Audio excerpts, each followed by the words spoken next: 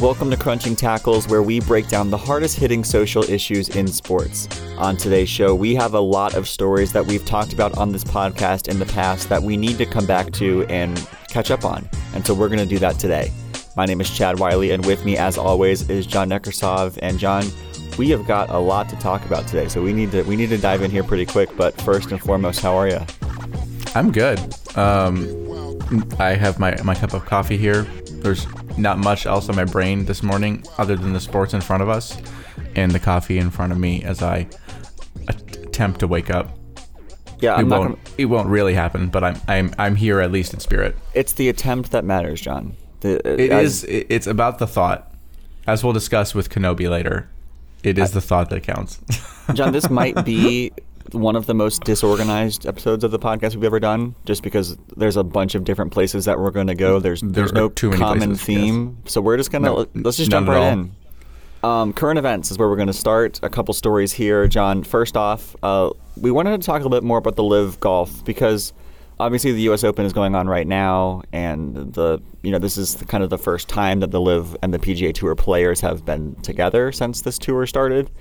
We talked about this on the last episode of the podcast, but you asked me a question that threw me off guard at the time. I didn't have an answer for you at the time, and so I wanted to come back to that. So why don't you kind of ask the question again, and I'll get a second chance at redemption here. Yeah. So as a golf noob, as someone who doesn't really know anything about the backstory of the golf world, I guess I've been curious. People like Phil Mickelson, in kind of attacking the PGA Tour and saying why they're willing to leave for LIV Golf, have kind of basically said that the PGA Tour isn't doing enough for them. Has been levying a lot of accusations, basically saying that they're leaving. Phil has specifically said that he's leaving to get leverage on the PGA Tour for perceived wrongs, basically for ways that the PGA Tour is mismanaging the way it treats players, the way it gives out prize money. But I've just kind of been curious, how has the PGA Tour in particular gotten to the point where it has that perception among players, and what, if anything, is it doing to change that, I guess? Yeah, this is a really, really good question. And I didn't have an answer for you last time. I had a partially correct answer. And I think last time I talked about Phil Mickelson particularly was concerned about media rights. And right. My research has concluded that for him, that is the primary thing. That's what Phil has talked about. He's talked about how the PGA Tour has $20 billion in video files, rights to players' video that they don't give to the players. He talked about having to pay $1 million during the match. The celebrity match tournaments that TNT has done. Mm-hmm. He said that he had to pay $1 million each time to get the rights to his shots there. He's talked about how the PGA has not invested in miking up players and caddies on the course to enhance digital content and be more lucrative. And so for him, that seems like the thing, and that's consistent with his brand as he's gone into the TikTok world and doing more videos. One of the bigger things that we didn't talk about last time is the fact that this should have been a coming out party for Phil kind of late in his career. He should be really at the height of his popularity, having won the PGA Championship at age 50. He was really before this, as loved as he's ever been in his career. And this, the U.S. Open is the one tournament, the one major he's never won. And so this, really should have been a time that the whole golf world was coming together, hoping he gets that. And he's kind of self-destructed that, as we talked about last week. But for him, part of that imaging was his increased social media presence, him viewing himself as a media person. And so that was a big deal for him. But other players who have, not joined LIV Tour, but have still talked about the flaws of the PGA Tour, have talked about other things. Ricky Fowler talked about how the LIV tournament format is actually better, and we talked about how they have a 54-hole no cut, and we didn't talk about they also have shotgun start, which means that every player starts at the same time on different holes, as opposed to everyone starting 10 minutes apart from one hole. And he likes that better. Pat Perez talked about how there should be guaranteed money for everyone. He suggested $250,000 a year for every PGA Tour player. He mentioned, he didn't say the name, but he mentioned a player that he knew who was had his PGA Tour card and only made $22,000 in an entire season because he didn't play well. You know, that's not a lot of money, you know, by any metric. That's really, really bad. That's actually really surprising to me. Yeah, the fact that you get nothing for missing cuts, you get zero money, and so for this guy didn't play well. He played, he had a full PGA Tour season and only made $22,000. It's crazy. And then Pat Perez also mentioned investing in the Korn Ferry Tour, which is kind of like the minor league system for the PGA. And he talked about how if you make the cut but then finish last in the Korn Ferry Tour, you only make $4,000. Which again, like this is money that really, like, for these kind of athletes with they have to pay their own travel, they have to pay for their caddies, they have to pay for a bunch of different things. That's not really like livable money. And so those are just a few of the things. What the PGA Tour has done to fix them, they've increased the money for like the PGA Championship. They increased the winnings to $20 million for the winner instead of, like, I think it was like $16 million. They've considered doing some like team format things. They've considered making some calendar changes. So I think the PGA Tour is in talks with players to adapt some of these things. But I think it was important to clarify why some of these players might be looking at something different. And particularly, like if you're the guy who made $22,000 and then Live Golf offers you, $50 million guaranteed, I don't judge him for taking that, right? We judged Phil, I think rightly, because of how much money he made in his career. But I didn't know that there were PGA Tour golfers who made less in a year than I did. Like that's right. Crazy to me. Yeah, I guess I'm curious, is there, I don't know, I guess like the financial outlay of like the financial situation of the PGA Tour, but do they have the money to be increasing across the board the amount of money that all their players are making? Like, or is it like they can't afford to? Because in that sense, they're almost like, my fear would be that Liv would basically just be able to outbuy them eventually. Yeah, this was the first, I think 2020 was the first year that the PGA Tour publicly disclosed their budget to their players. They haven't disclosed it to the general public, but the players at least know what the budget is. I don't know, because they have not disclose that information to the public, like what their revenue is and how much, like what percentage of that goes to players. Phil Mickelson's accusation was the PGA Tour is greedy. And I think there is a general unrest among players that they are being underpaid. But the PGA Tour is attempting, at least according to players who have seen the budget, to be more transparent. And based on the fact that they have changed the winning structure to increase the winnings, that's obviously a step in the right direction. But again, one of the criticisms there is that most of the increased revenue that they've given to the players have been at the top. So you get more money for winning. There still are many tournaments where you get nothing, $0 for a missed cut. And that's really like not going to work as a long-term structure. I like the idea of having a guaranteed, if you have a full PGA Tour card, you get a guaranteed salary. Maybe that's contingent on how many events you play, but it should not. That shouldn't be based on how well you play. I think that's an interesting idea. I think that is interesting because unless they're playing other like smaller tournaments, I guess, like, can you imagine a PGA Tour golfer like just working a random side job while competing on the tour, like just to like make ends meet? I'm sure that's what they have to do. But yeah, Pat Perez said this guy had to, this anonymous PGA Tour had to like get a loan for $90,000 just to make ends meet, because he had to, had to pay his caddy, had to pay for housing, had to travel every week. All of that is on the player, and so this guy actually suffered pretty severe financial losses as a PGA Tour player, and that's that's unacceptable. That's a bad look for the tour. That should not be happening. Right. Yeah, that's wild, and I guess it gives a little bit of context of. Even if we don't support, overall people's decisions to take the money coming out of Liv, it puts those decisions, I think, in a little bit more perspective. Especially for players whose careers, even who used to be good but whose careers are struggling now. Like, it makes sense that, if you've kind of tailed off, you're like, oh well, I can still make money over here. Yeah, it also made me think about like the idea that you have to have a certain, like, we have to consider someone's financial freedom before we judge them for making a moral or immoral, before we judge them on the morality of their financial decisions. Like, you have to be at a certain, like, threshold of financial freedom before we can say, okay, you don't need to take that money.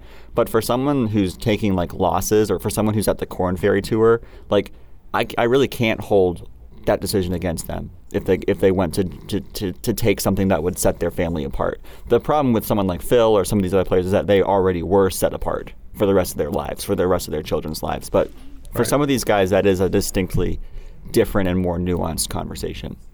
Yeah, I mean, I was reading an AP story about how recruiting from college will be a big move that Liv starts making because the amount of money that you can make right off the bat out of college if you move over to Liv is obviously way more than you would make on the Korn Ferry Tour, or, you know, trying to, like, make your mark in the PGA Tour. You know, would you reach the same level of prestige, you know, in grinding your way to the top of the PGA Tour that you would you reach the same amount of prestige at Liv that you would, you know, making your name at the PGA Tour? Probably not. But, you know, the financial, almost guaranteed impact that you'd have in comparison is, like, it's not even comparable. Yeah, I know we need to move on. Before we do, I just want to say that, like, this week's tournament, this U.S. Open that's going on right now, has never been more golf has never been more interesting, because there's never been such a clear line between hero and villain in terms of the way people are viewing the sport. It's incredibly fascinating to see, like, how these lines have been drawn. My favorite player and my favorite golfer not named Tiger Woods is Rory McIlroy, who has kind of become, like, the hero of golf in terms of, like, what he's said about the LIV Tour, but also, like, he won last week's RBC Heritage, which was his 20th PGA Tour win, and which, in getting his 21st, he surpassed Greg Norman, who was the chairman of LIV Tour. And, you know, immediately after winning, in his post-game interview, he was asked how it felt to win, and he said, "This one feels really good. It's my 21st PGA Tour win, one more than somebody else." So clearly, like, all of this has been on his mind. He's beefing, bro. He's beefing. He's using this as a motivation, and right now he's also tied for first through the first round of the U.S. Open. So Rory McIlroy is living his best life, and I think the entire golf world is kind of rallying behind him in a cool way. And he's never won a major, right? No, he has. He has. Okay. He's never won the Masters. Gotcha. Yeah, he has multiple majors. I think he might have. Has it been a while since he's won a major? Maybe. I think it probably has, but I think it's been like 7 or 8 years, something like that. And the Masters has eluded him, which always comes up every April because he really wants that one. Right. Just like Phil really wants the U.S. Open, but after his 8 over par first round, this will not be the year for that. Well, I think we can move on from golf. I hope you've enjoyed the amount of golf that I've allowed you to talk about over the last, like, month. I feel like I have to just be, like, done for the year now. Like, no more golf for, like, a year. And that's fine. We have talked a lot of golf. I've given you so much airtime. John, I don't have a whole lot to say about the NBA Finals other than the Warriors were better and the Boston Celtics look really fatigued, and it just, like, stopped being competitive after Game 4. Yeah, I mean, they had a difficult playoff run, to be fair. Multiple Game 7 required series. required a lot of comebacks, and, you know, that does take a toll on you just from a simple energy perspective, obviously. And running out of gas in the finals is something that has happened. Mm-hmm. Yeah, I mean, they had a much tougher road to the finals than the Warriors did. They had 2 7-game series where the Warriors I don't believe, had any 7-game series. I don't remember. I don't think they did. They may have had one, but I think, and then, you know, the Celtics jump out to this big 2-1 lead. They take Game 1, they take Game 3, and it feels like they kind of, like, went for the punch early and then kind of got tired out by the end. You know, it's very hard to chase Steph Curry and Klay Thompson around a basketball court for 6 games. That's not a task that I could do or that many people could do. So I think this was a war of attrition, and the Warriors proved to be a little bit more fresh and a little bit healthier. And it worked out for him, despite Draymond Green not playing well at all. I believe through, like, 4 games, he had more more personal fouls than points through at least the first 4 games of the finals. So he did not play well, but other players stepped up, and it worked out pretty well for him. So yeah, I saw Steph. His made 3-pointer in a game record came to an end finally, which is always wild. It was up to, I think he had made one in every game since like 2018 or something. Game 5 of the finals, he did make one. Mm-hmm. Yeah, yep. And they still won that game. One. They did still win that game. The rest of the team compensated for his lack of shooting ability. Yeah, that was a joke. I mean, Andrew Wiggins did play well in that game, but I don't have a whole lot more to say about this. It felt like a pretty uninteresting finals. There wasn't like a really like standout performance. Everyone talked about Curry's game 4, which was good, but like he was fine. He was. There was no one who was like great. And I think it was what's been. Oh, go ahead. I was going to say, I think part of that is that this has been, it was defined as a very defensive finals, which is not the most exciting type of basketball, but is good basketball. Right. Yeah, I was just going to say, I think much more exciting in the current basketball world news is that Skip Bayless and Stephen A. Smith are having some kind of drama play out across the entirety of social media. Do we want to talk about this, or do you? I don't know anything about. I heard about it yesterday, and I was like, "What is going on?" Have you read deeply into this? I mean, I was a big First Take guy back in the day, so I know. Right, I remember. I know Skip and Stephen A. and their camaraderie. What I will say is that if you're going to have a feud with someone, this is the type of feud to have, because even in their statements about each other, they both continue to call each other my brother. So like clearly like this their relationship is not in jeopardy, and this is just like, you know, right. they're disagreeing in love, I guess, because they're like, this is my brother and I'm hurt, but also I love him. And so like, yeah, we support mature men handling things maturely, and I hope that this story goes away quickly. As maturely as Stephen A. can handle anything. That's correct. John, do you want to take a break here, and then we'll get to our big story, then do some pop culture at the end? I agree. Let's do it. So we're going to take a quick break, and when we come back, we're going to be talking more about it's been 3 months since the war in Ukraine, and there's been a lot of sports stories along those lines that we're going to talk about right after this break.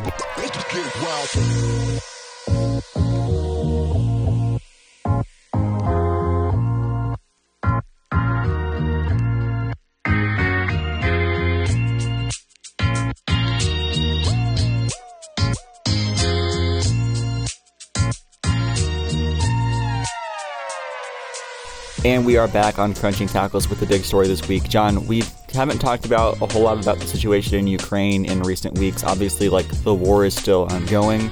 From what I've been hearing and reading, it's been taking kind of a turn for the worse for Ukraine, as Russia has taken a significant amount of cities in the east part of the country. But there are some sporting stories to talk about here. Where do you want to kind of start with this?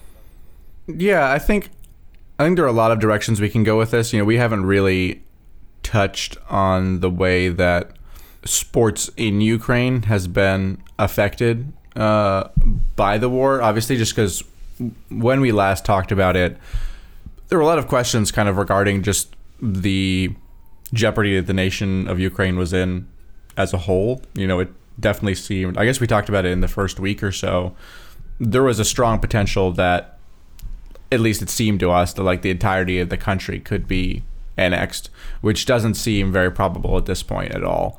You know, obviously they have lost a lot of territory, but Russia seems to have largely moved its focus to just taking over the separatist regions in eastern Ukraine and the Donbass.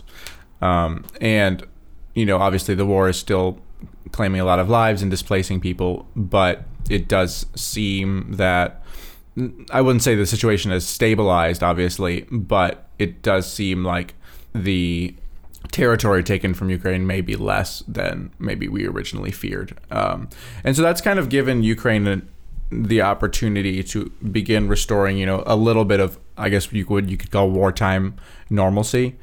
And so there have been a lot of stories, you know, I think that we can talk about regarding displacement, regarding refugees, but also, you know, on the bright side of things, you know, after shutting down the Ukrainian Premier League, and I guess when the war started, the government, along with in discussions with the Ukrainian Premier League, have kind of decided that they're going to be able to bring the league back in August.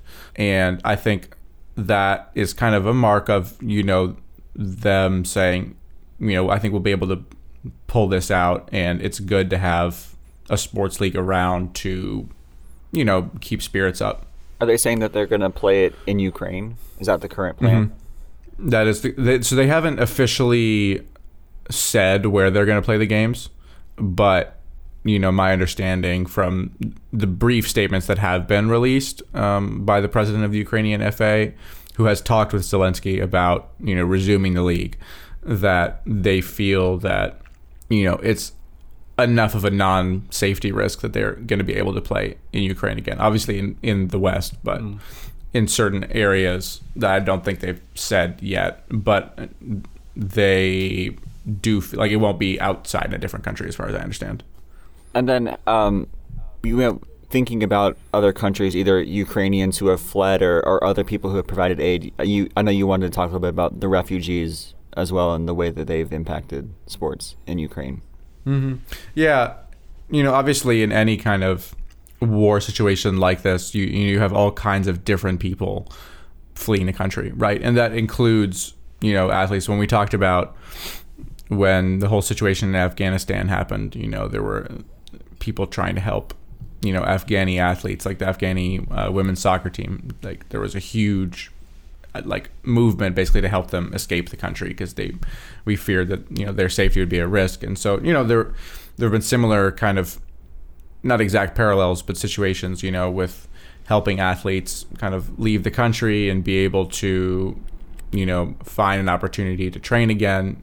I was reading an article in I believe the German news agency DW talking about helping Ukrainian soccer teams move over to Germany and youth academies and stuff, and be able to train with other local teams and stuff, and train on a pitch and kind of have that ability to be able to continue a semi-normal existence, even as their country's occupied. So I think it's been cool to see, first of all, just the sports community kind of lift up the Ukrainian sports community and come alongside them and support them. There has been a couple teams, Dynamo Kiev and Shakhtar Donetsk, have both done kind of tours around Europe, playing various European teams through charity games. As did the national team. Mm-hmm. And Ukrainian fans have been able to come, and they basically raise money at those games. And, basically it's just an opportunity for people to both give money towards the Ukrainian cause and also, just bring Ukrainian fans around Europe together. And I think there's just been a lot of stuff like that, though it doesn't affect the war situation at all, it's been unique to see those kind of situations unfold and know that it's giving both refugees and expats and people at home a little bit of hope. Yeah, and I think that hope kind of culminated in the qualifying for the World Cup that Ukraine went through. They played 2 games. They won the first one before losing to Wales in the with the chance to go to the World Cup. And from the scenes from the stadium, from the large section of Ukrainian fans, to the unity by both countries around the national anthem, to the grace with which the coaches and players handled victory and defeat, it really was a moment of brilliance for that country, a moment of unity, a moment of pride, a moment where Ukraine handled themselves so well, and other countries, be it Scotland and Wales, also rallied to the cause to show support. I even saw in an under-21 game, Edouard Camavinga from France gifted every Ukrainian player France jersey and from the U21 team to offer support as well. So from the national team perspective, there's been a huge showing of support, even with the sadness of them not qualifying for the World Cup, which I know we wanted to talk about a little bit. I know I did. Mm-hmm. Yeah. I think everything we heard about that Wales-Ukraine game just kind of serves as a reminder of what sports can be just in general, international sports, but also specifically in a time like this. We've talked a lot about the negative impacts of sports on the political world and vice versa, and how, bad acting countries try to use sports toward their own ends. But I think it was unique to see, Welsh and Ukrainian fans kind of standing there together and celebrating each other and recognizing, like, in this very difficult time for the nation of Ukraine, and in this opportunity where, like, it is a competitive game, and Wales obviously wants to qualify for the World Cup, as does Ukraine, and they're not just going to let Ukraine walk over them in that situation. I think it was cool to see that entire stadium kind of unified in, like, recognizing, like, yeah, this is just a game, but in many senses we're here to support each other through this kind of circumstance. And I think that's like just like a wholesome sports moment that we don't necessarily always get. Yeah, it was really cool. I was thinking about how bummed I was that they didn't win against Wales, and I can't speak for anyone else. I was just thinking about, like, how would I feel, and I guess, like, if I was if Ukraine had played America with a chance to go to the World Cup, like, I guess what I'm saying is if I could offer the USA's spot in the World Cup to Ukraine, I think I would, just with the understanding that, like, those people kind of need it more than I do. And I can't speak for Wales or for anyone else, but it just made me really sad. Not just because of, the hope that it would give that country and those fans to have something to really look forward to come November, but also just, like, the shot in the face it would be for the Russian regime that is basically making the argument that Ukraine is not a separate country and have no national pride or national independence, and they're not a country. And so to see that country compete in the World Cup would have been, I think, really, really special. Yeah, I think it definitely is a bummer. And it would have been a unique moment, and maybe a nice moment of political goodness amidst a World Cup that is largely going to be dominated also by bad faith actors.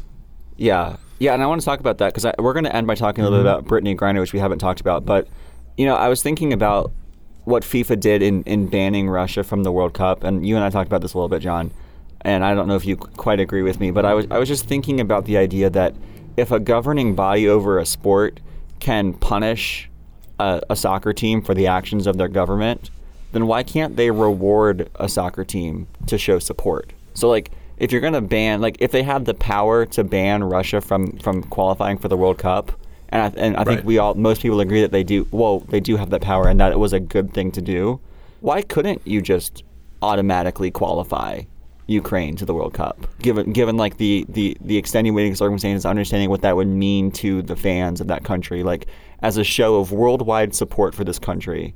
Like, why wouldn't, I don't know. And I've just been thinking about, like, I don't think that's ever happened before that I know of, but I was just thinking about why they wouldn't do that, and if they could, and if that would be right. And it was something that's been interesting to me for the last week, just thinking about continuing to be sad that they're not going to be there, and wondering, like, well, what could we do to get them there? And I was just thinking, like, why couldn't they just qualify them? Yeah, I think so. Obviously, I would love to see them there too. I think, in my mind, thinking about that question, I think qualifying a team is different from banning a team. Like, in my mind, you have a sports competition, and a ban is saying you are no longer eligible to compete in that competition. But there's no circumstance in which the competition itself is removed, I guess, in which, in my mind, like, qualifying someone above another team based not on sporting merit is like canceling out the effects of the competition, I guess, rather than just removing someone. So I don't know, like, just in terms of, it kind of did, right? Because whoever Russia was so there's a 2-round playoffs, and whoever Russia, normally you would have to win 2 games. Supposed to be Poland, I think. Yeah, so normally you have to win 2 games to make the World Cup, and Poland only had to win 1. Because they were automatically, bumped over Russia. So, like, already there's, like, a little bit of sport. Poland only had to do half the work to get there, right? That everyone else did. So that is true. I think that's valid. I think my primary issue comes down, like, say, in this circumstance, Wales was in Ukraine's path to qualification. You'd basically be leapfrogging Wales. I think if there was some way in which like Wales agreed to it, I think maybe that would be okay. So, but I feel like it's like going over Wales's head to me feels wrong. I don't know. The two things that I was thinking about would be, one, if Wales agreed to it, or B, if you knew, and this would be like very, very conniving, and this is just my evil mind at work, but if you knew that you were going to ban Russia, let Russia compete, and then if they qualify, give Russia's spot to Ukraine. That is conniving, but like, what if they didn't qualify? Then it wouldn't matter. Then you just wouldn't give it to them. Right, but then Ukraine wouldn't be there. Right, but I guess the idea is like, who are you punishing to give Ukraine the spot? If you're punishing Russia, well, you're already punishing Russia anyway. But if you're punishing Wales, or that's obviously like a more nuanced and harder case to make. I guess the point is that even in the Russia ban, it wasn't just Russia who was rewarded or punished. Poland was also rewarded. So these decisions are not just made to impact one team only. And we don't know how many of these Russian players, why are we punishing the Russian players for the actions of the Russian president? We talked about that in terms of like the bans at Wimbledon and things like that. And ultimately, I think the overall consensus is that is the right thing to do because it does send a message to the government. But if you can punish, I think that you could at least consider a worldwide show of support through offering a World Cup spot. Yeah, I mean, I do think it's interesting, kind of tangentially, the way we talk about sporting bans. Mm-hmm. It is very, like this. The Russia ban was largely pretty popular. People are like, "This is an unacceptable war. This is not okay. Ban them." And there's been very little like backlash against that, which is fine. But I do think it's interesting that those bans aren't really applied very consistently necessarily with large-scale human rights abuses. That's correct. We need to look no further. I wouldn't say that Qatar's regime is doing the same things that Russia's regime is, but we are pretty fully aware of what China's regime is doing. We are very aware of what North Korea's regime is doing. Well, I think a different example is the idea that like Saudi Arabia has been doing to Yemen what Russia has been doing to Ukraine for multiple years now. And they were allowed to never qualify. A cry. They were allowed to try to qualify. There's never been an outcry. Right. I think they're at the World Cup.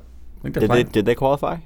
Yeah. Yeah. So like that. I mean, that's a more like that's a more apples to apples comparison. The fact that they are like actively invading and bombing another sovereign country. Right, and there's no like discussion of that. There's no like, oh, Saudi Arabia shouldn't be allowed to compete in the world football situation. So I don't know. I on the one hand understand and like I think agree with the arguments that people make regarding the ban not of individual Russian athletes but of the national team as a whole during this period.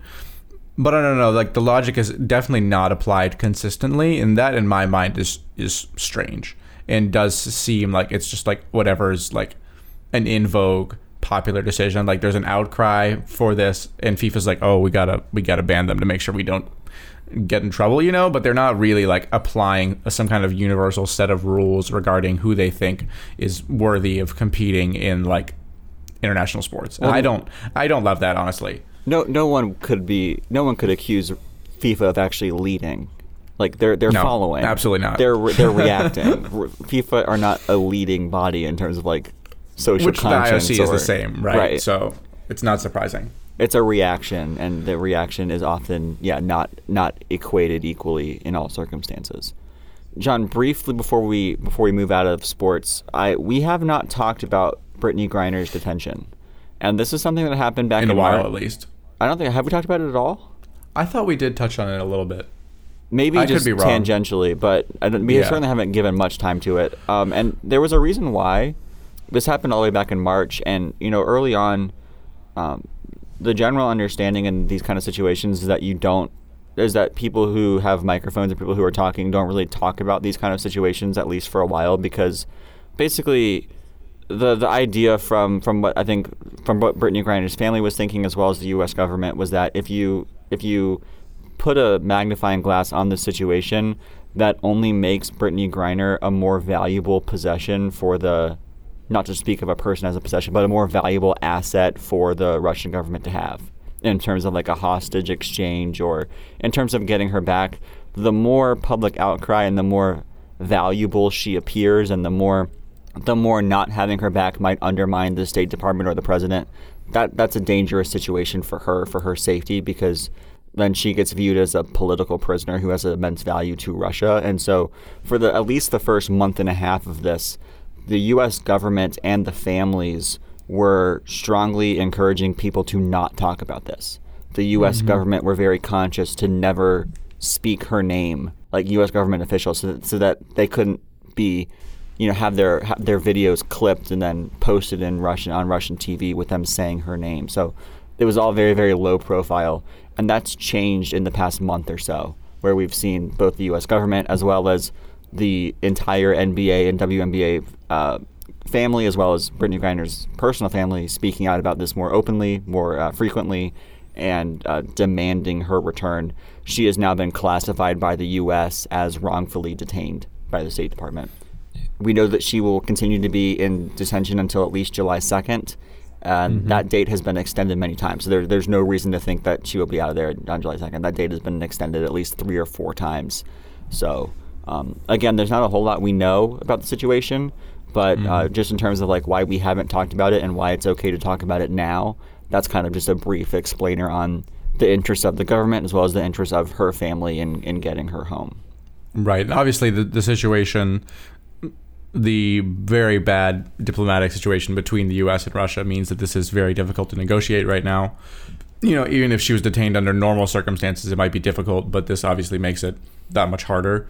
There has been, like I was reading a BBC article about the situation. There's been like a lot of outcry about, like, from, your average like Twitter complainers talking about how, like, this is just proof that people like just don't care about her because she's a WNBA star and not like some kind of massive NBA star. Because apparently, I didn't know much about her, but she's like one of the biggest stars in the WNBA, right? I mean, in my opinion, she's the best WNBA player. Yeah. Yeah. Right. So that's obviously like a pretty big deal, and people have been saying like, "Oh, no one's talking about this." That was intentional, right? And as you said, was something that people like wanted to happen to avoid getting too much public like focus on her. So at times, or in most times, the Twitter warriors don't really know what's up. And this is just another example of that. But, it is obviously a situation where the pressure does need to be ramped up. But obviously Russia, like, I think the problem here is that there's very little pressure we can exert on Russia right now beyond what we're already doing on an international perspective. Like, Russia is actively at war with basically a U.S. ally. Yeah. Like, that is not a situation where you can be like, oh, like, you need to stop misbehaving. Like, Russia is misbehaving in the worst possible ways right now. So, trying to keep a WNBA star safe as she can be, I think was probably a smart play. Yeah, I think there's not a whole lot that people who just talk can do about her situation. This is now really up to the governments to get this resolved eventually. I think something that is interesting to talk about, and I think we talked about this briefly, but just the idea that something that people now can address here in these United States is why are WNBA players being paid so little in the WNBA that they have to go play internationally to make more money in the off season, whether they're playing in China or Russia, as Brittany Griner was. That's something that the WNBA could fix today if they wanted to, by saying we're gonna set these ladies up with enough money that they do not have to go seek other opportunities overseas in potentially hostile environments to make enough money to live because we are not paying them enough. That's something that can be fixed now and should be. I think it's interesting. Yeah, I think it's interesting. This is now 2 different sports, right? We're talking about like just like complete lack of competitive pay is causing these, just general problems in the sporting world, which is like, it seems like underpaid professional athletes is such an interesting topic because obviously like in the big sports that we think about, a lot of the time we're like, these athletes are paid way too much. But then you see like how it's being mismatched around the rest of the sports world, and I think it creates a lot of interesting dilemmas. Yeah, I think a lot of times we see the top salaries, but we don't really see the bottom. I mean, even in the MLB, we've talked about that. Yeah. We all know what Patrick Mahomes makes, but there are people on that roster who who might not make even $100,000, right? Like it's just a different world that some of these people live in.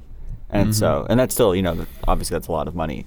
But when you factor in also like the different lifestyle that a professional athlete has to have with personal trainers and equipment and dieting, like their cost of life, because just to invest into their body is a lot of money as well. So it's not just like, oh, they make six figures so they can afford everything. Not when you're dieting and personal training. Like, it's just a different life. And so we often see the top numbers, the Max Scherzer contract, the Patrick Mahomes contract, the LeBron James contract. And, like, again, just stunning to see that there's a professional golfer on the PGA Tour who made $20,000. Like that I think that's the biggest example to me. But there are other examples like that. So, yeah. Any other sports thoughts, John? And then we've got a little bit of content to talk about here. No, we need to move on to the pop culture. Chop. Yeah, we've got about like 15, 20 minutes left. So let's talk about some pop culture. We didn't talk about Kenobi last week, but I think we can talk about it this week. Because episode 5 of Kenobi was, I'm going to say, by far the best in the series so far. It was awesome. I would agree. It was really, really, really good. We saw Darth Vader, who was so good in that episode. We saw a blaster fight with Obi-Wan Kenobi. We saw Reva. We also got a little bit more info on her story, kind of what I thought at the beginning when we saw the black girl Jedi apprentice Padawan youngling in the Jedi Temple. Youngling in the Jedi Temple, and that ended up being Reva, as I suspected from the beginning. And so, do you kind of want to? Is there anything that stood out to you in this episode that you want to talk about? Vader pulling the ship down. Mm-hmm. That was it. That's the scene I'll remember from this episode and from this show. Really, I too wanted to talk about Vader, not just because of the ship scene, which was amazing, but he was going to confront Obi-Wan Kenobi. He ended up fighting Reva instead, but he didn't bring his lightsaber. Did he not? He never opened his lightsaber. I was wondering why he took Reva's. I don't. He may have had. He did not take his out. He never used his lightsaber. You're right. He just used the Force to disarm Reva and then beat her with her own lightsaber. Like the blatant disrespect he demonstrated throughout the entire fight was incredible. How supremely confident must you be in your own abilities to go to a Jedi fight without a lightsaber? That's amazing. That's amazing to me. It was tremendous, quite honestly. I'm loving Vader in the show. I think honestly, I'll say it. For me, the best part of the show is Vader. I understand the show is about Kenobi, but our boy Hayden Christensen is kind of starring it up. I'm not even gonna lie. He's all awesome. The best parts of the show has been about Darth Vader. And the flashback was so good. That was really good. I enjoyed that. The flashback, there's so much of the entire arc of Star Wars that is explained through that flashback scene. Do you want to understand why Anakin was so intent on proving that he could jump farther than Obi-Wan and get the higher ground on Mustafar? Just watch that training sequence. Like everything you need to know about Anakin, about Darth Vader, was displayed in that lightsaber duel, which was an amazing duel. It was choreographed brilliantly. It was the best thing I've seen in this show, and it was one of the better things I've seen in Star Wars television. It was an incredible sequence. It was really funny seeing both of them like in like a flashback, but clearly old. Oh yeah, they didn't de-age him. He was just 40. He was just old. And I'll be honest, like I did not care. No, I didn't care either, but it was really a really funny look. You just see how old he looks in comparison. You're like, bruh, you're looking a little worn down, my guy. They spent all their money on de-aging Luke Skywalker and Boba Fett. They didn't have anything left for Anakin. I mean, at least he's still like moderately like Mark Hamill looks way too old, obviously, to do those scenes anymore. No, he definitely looked like a 40-year-old apprentice, but it was fun. Yeah, like like the wrinkles in his face and whatever. I was like, bruh. What'd you think about the Reva twist? You mentioned it being surprising to you, which it didn't seem surprising to me, so I was curious about that. Like, it made sense, obviously, when she was like, oh, I'm doing this. I think it makes more sense for her character than, like, the kind of, like, motivations she seemed to be espousing before. that being said, I don't know. I thought it was a good twist for a character. I'm still like, her arc has not quite hit the notes for me. I understand like that's like been like a controversial thing, and I'm not like touching any of that stuff by any means. Right. But I don't know. It just, her character arc feels, it has felt forced to me at times in the way it's been like drawn out. I did like that twist, but I don't know. Like, what have you thought about the way they've developed her? We haven't really gone into depth with that. Yeah, I mean, it's sad that I have to now clarify that when I'm critiquing a character, I'm not attacking a person due to the racist things that have been going on. But I think that I believed her in her feeling abandoned by the Jedi and why she takes that out on Kenobi. That part makes sense to me. Her whole idea of like, I hate Anakin, and so I'm going to become an Inquisitor and serve him for 10 years made less sense to me. Like, I'm going to hunt down and kill Jedi children because I hate Darth Vader. I think there's a when she felt abandoned. Yeah, right. There's a couple dots missing there. Like, because she seems so scared when she's like finally talking to Kenobi, but I'm like, bruh, you've literally just been going around murdering people, right? Like, and you clearly did not care about killing civilians. Yeah. So I was like, it just doesn't fully match up to me, and like I don't understand like really where her character is coming from. I think that's part of the problem. And I also understand that part of the Star Wars canon is that like the Inquisitors are also like not very good, but like she got clowned.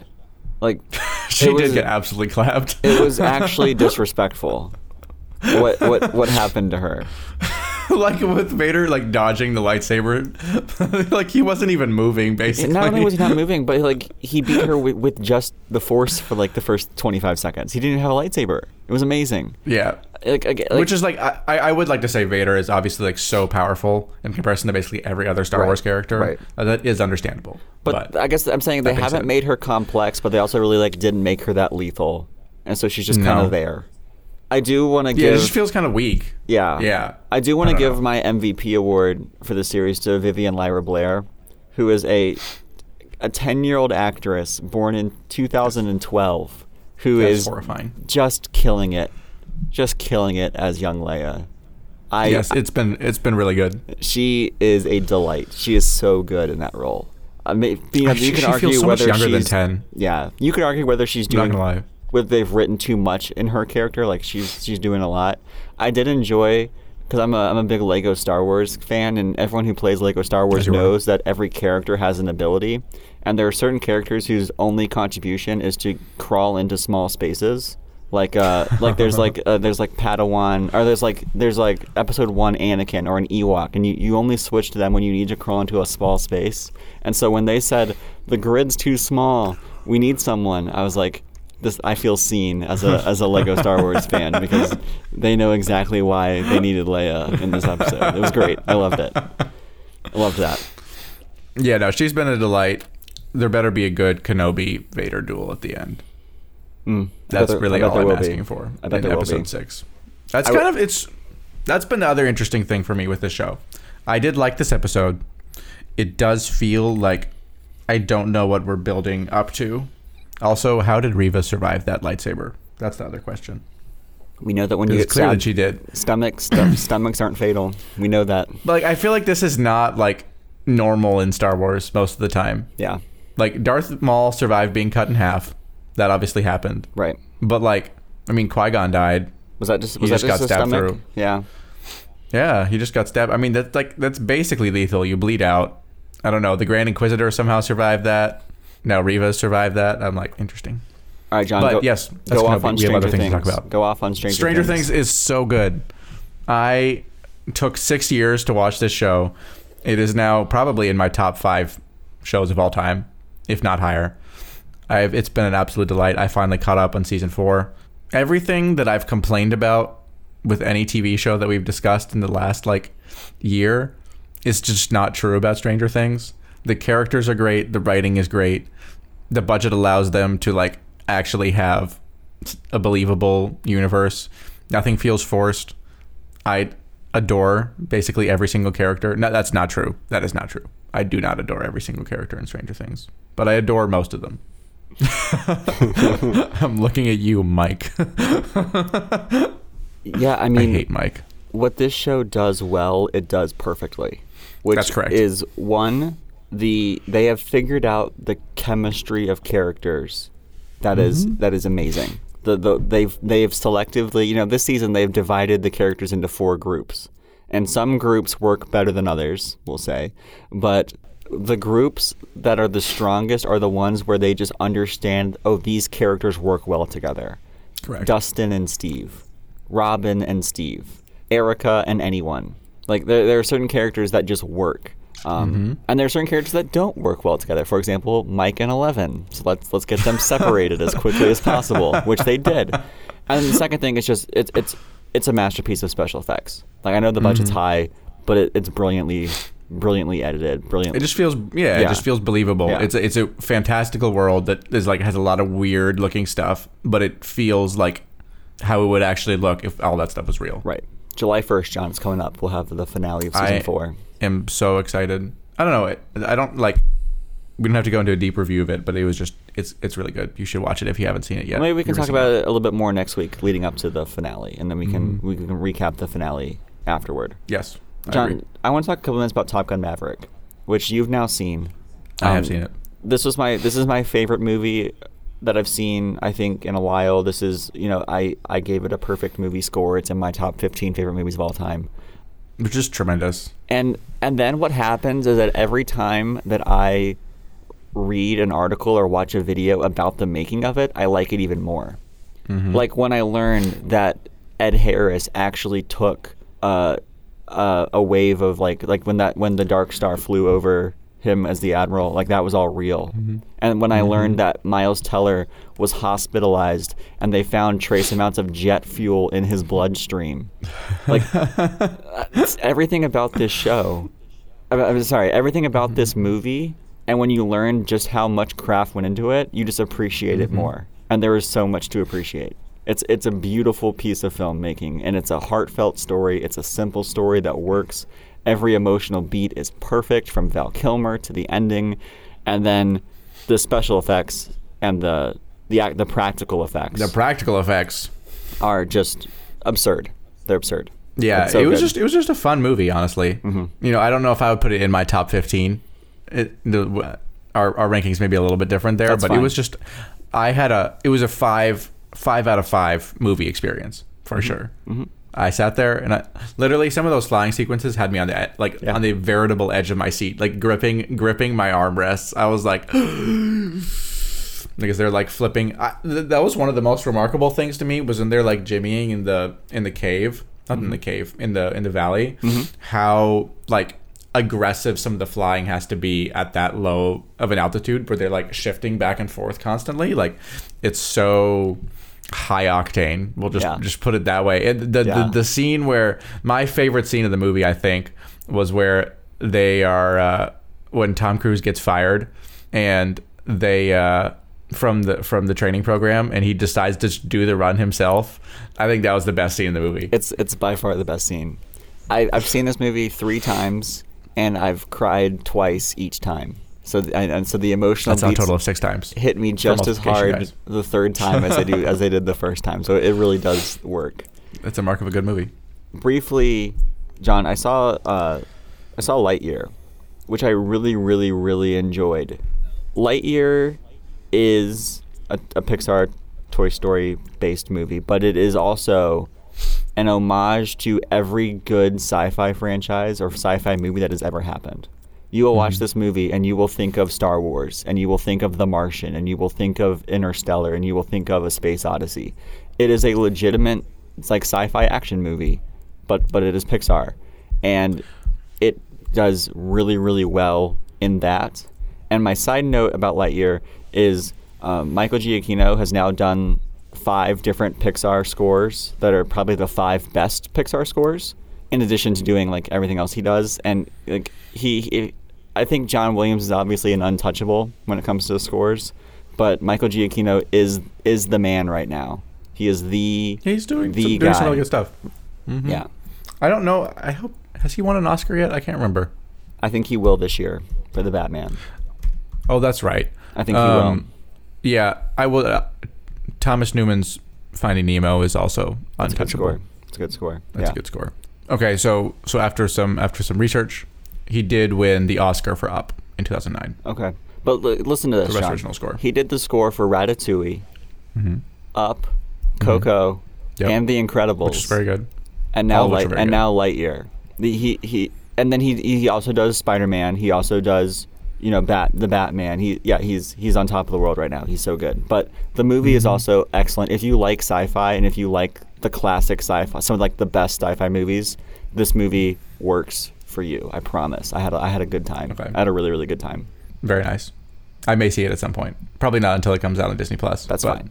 I will see it at some point. Let me say this, John. Most Pixar movies are just as good on the small screen as the big screen. This is not that one. No. This one, this is a spaceship, space sounds, it's a mix of Top Gun Maverick, Interstellar, and Star Wars.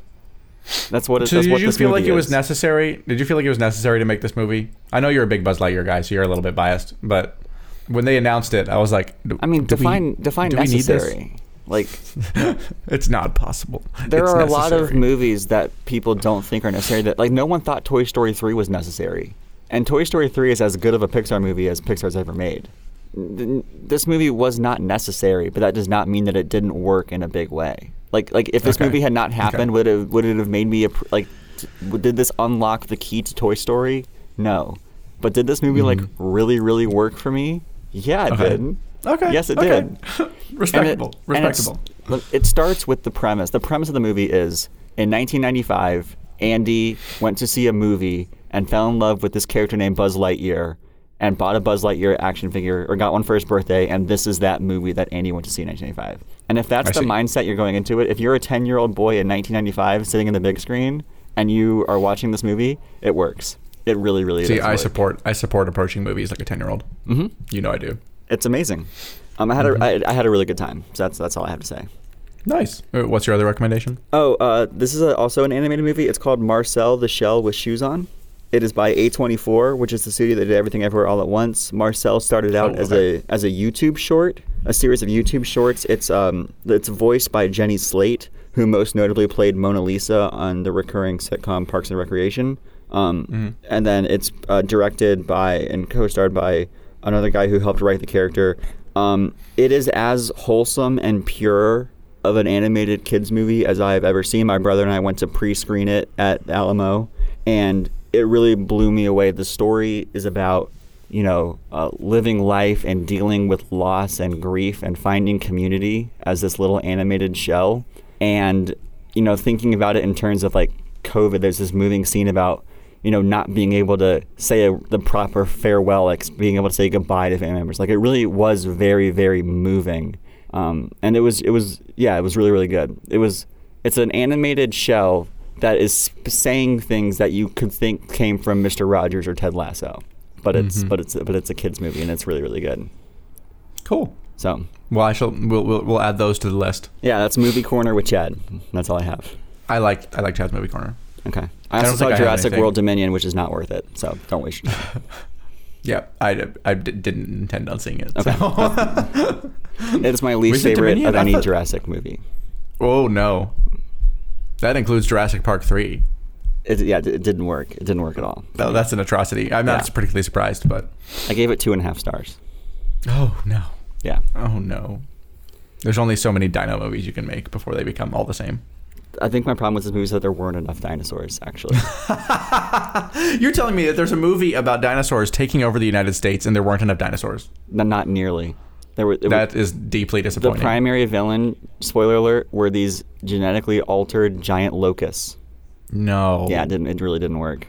That it didn't work. That's an L. They went away from the formula. The formula is maximum dinosaurs, and they didn't do that. They didn't do. Imagine making a Jurassic World movie with not enough dinosaurs. They didn't do dinosaurs. Like that's a profound mistake. My brother and I talked about how like we were. This podcast is not going too long, but my brother and I were talking about how like we were describing to each other the scenes that would have made this movie good. Like get a famous artist and like do a fake concert and then have dinosaurs come like trampling through the concert. Like exactly. What does it look like for dinosaurs to be in real life? That question is never asked, nor is it answered. That is the most lame thing I've ever heard. I had a bad time. That's so disappointing. Like, no, that's an L. Yeah. That's an L. But, you know, you win some, you lose some. This was an L, but... I could have told you that would be the case before that movie. I think I did, but it's okay. I checked my heart rate afterward, and, like, if nothing else, Jurassic World knows how to, like, build suspense. Even, like, Jurassic World Fallen Kingdom, like, which is not a good movie, still has very scary dinosaurs and very tense sequences. My heart rate never went up. My heart rate was a flat line the entire movie. Aww. Just not a good time. Anyway. That's lame. That's all I have to say about we should that. Yeah. let the listeners go. Okay. Any final thoughts? Do you have any recommendations before we get out of here? Stranger Things. Okay. I feel like this podcast has kind of gone off the rails. That's mostly my fault. So my apologies. If you have stuck to this point, much appreciation to you. We will be back next week with another podcast. And until then, you can make sure to interact with us on social media. You can like and subscribe. You know the things. We all know how podcasts work now. I don't need to explain this again. So until next week, be well, be safe, and we'll talk to you later. All right. Cheers, guys.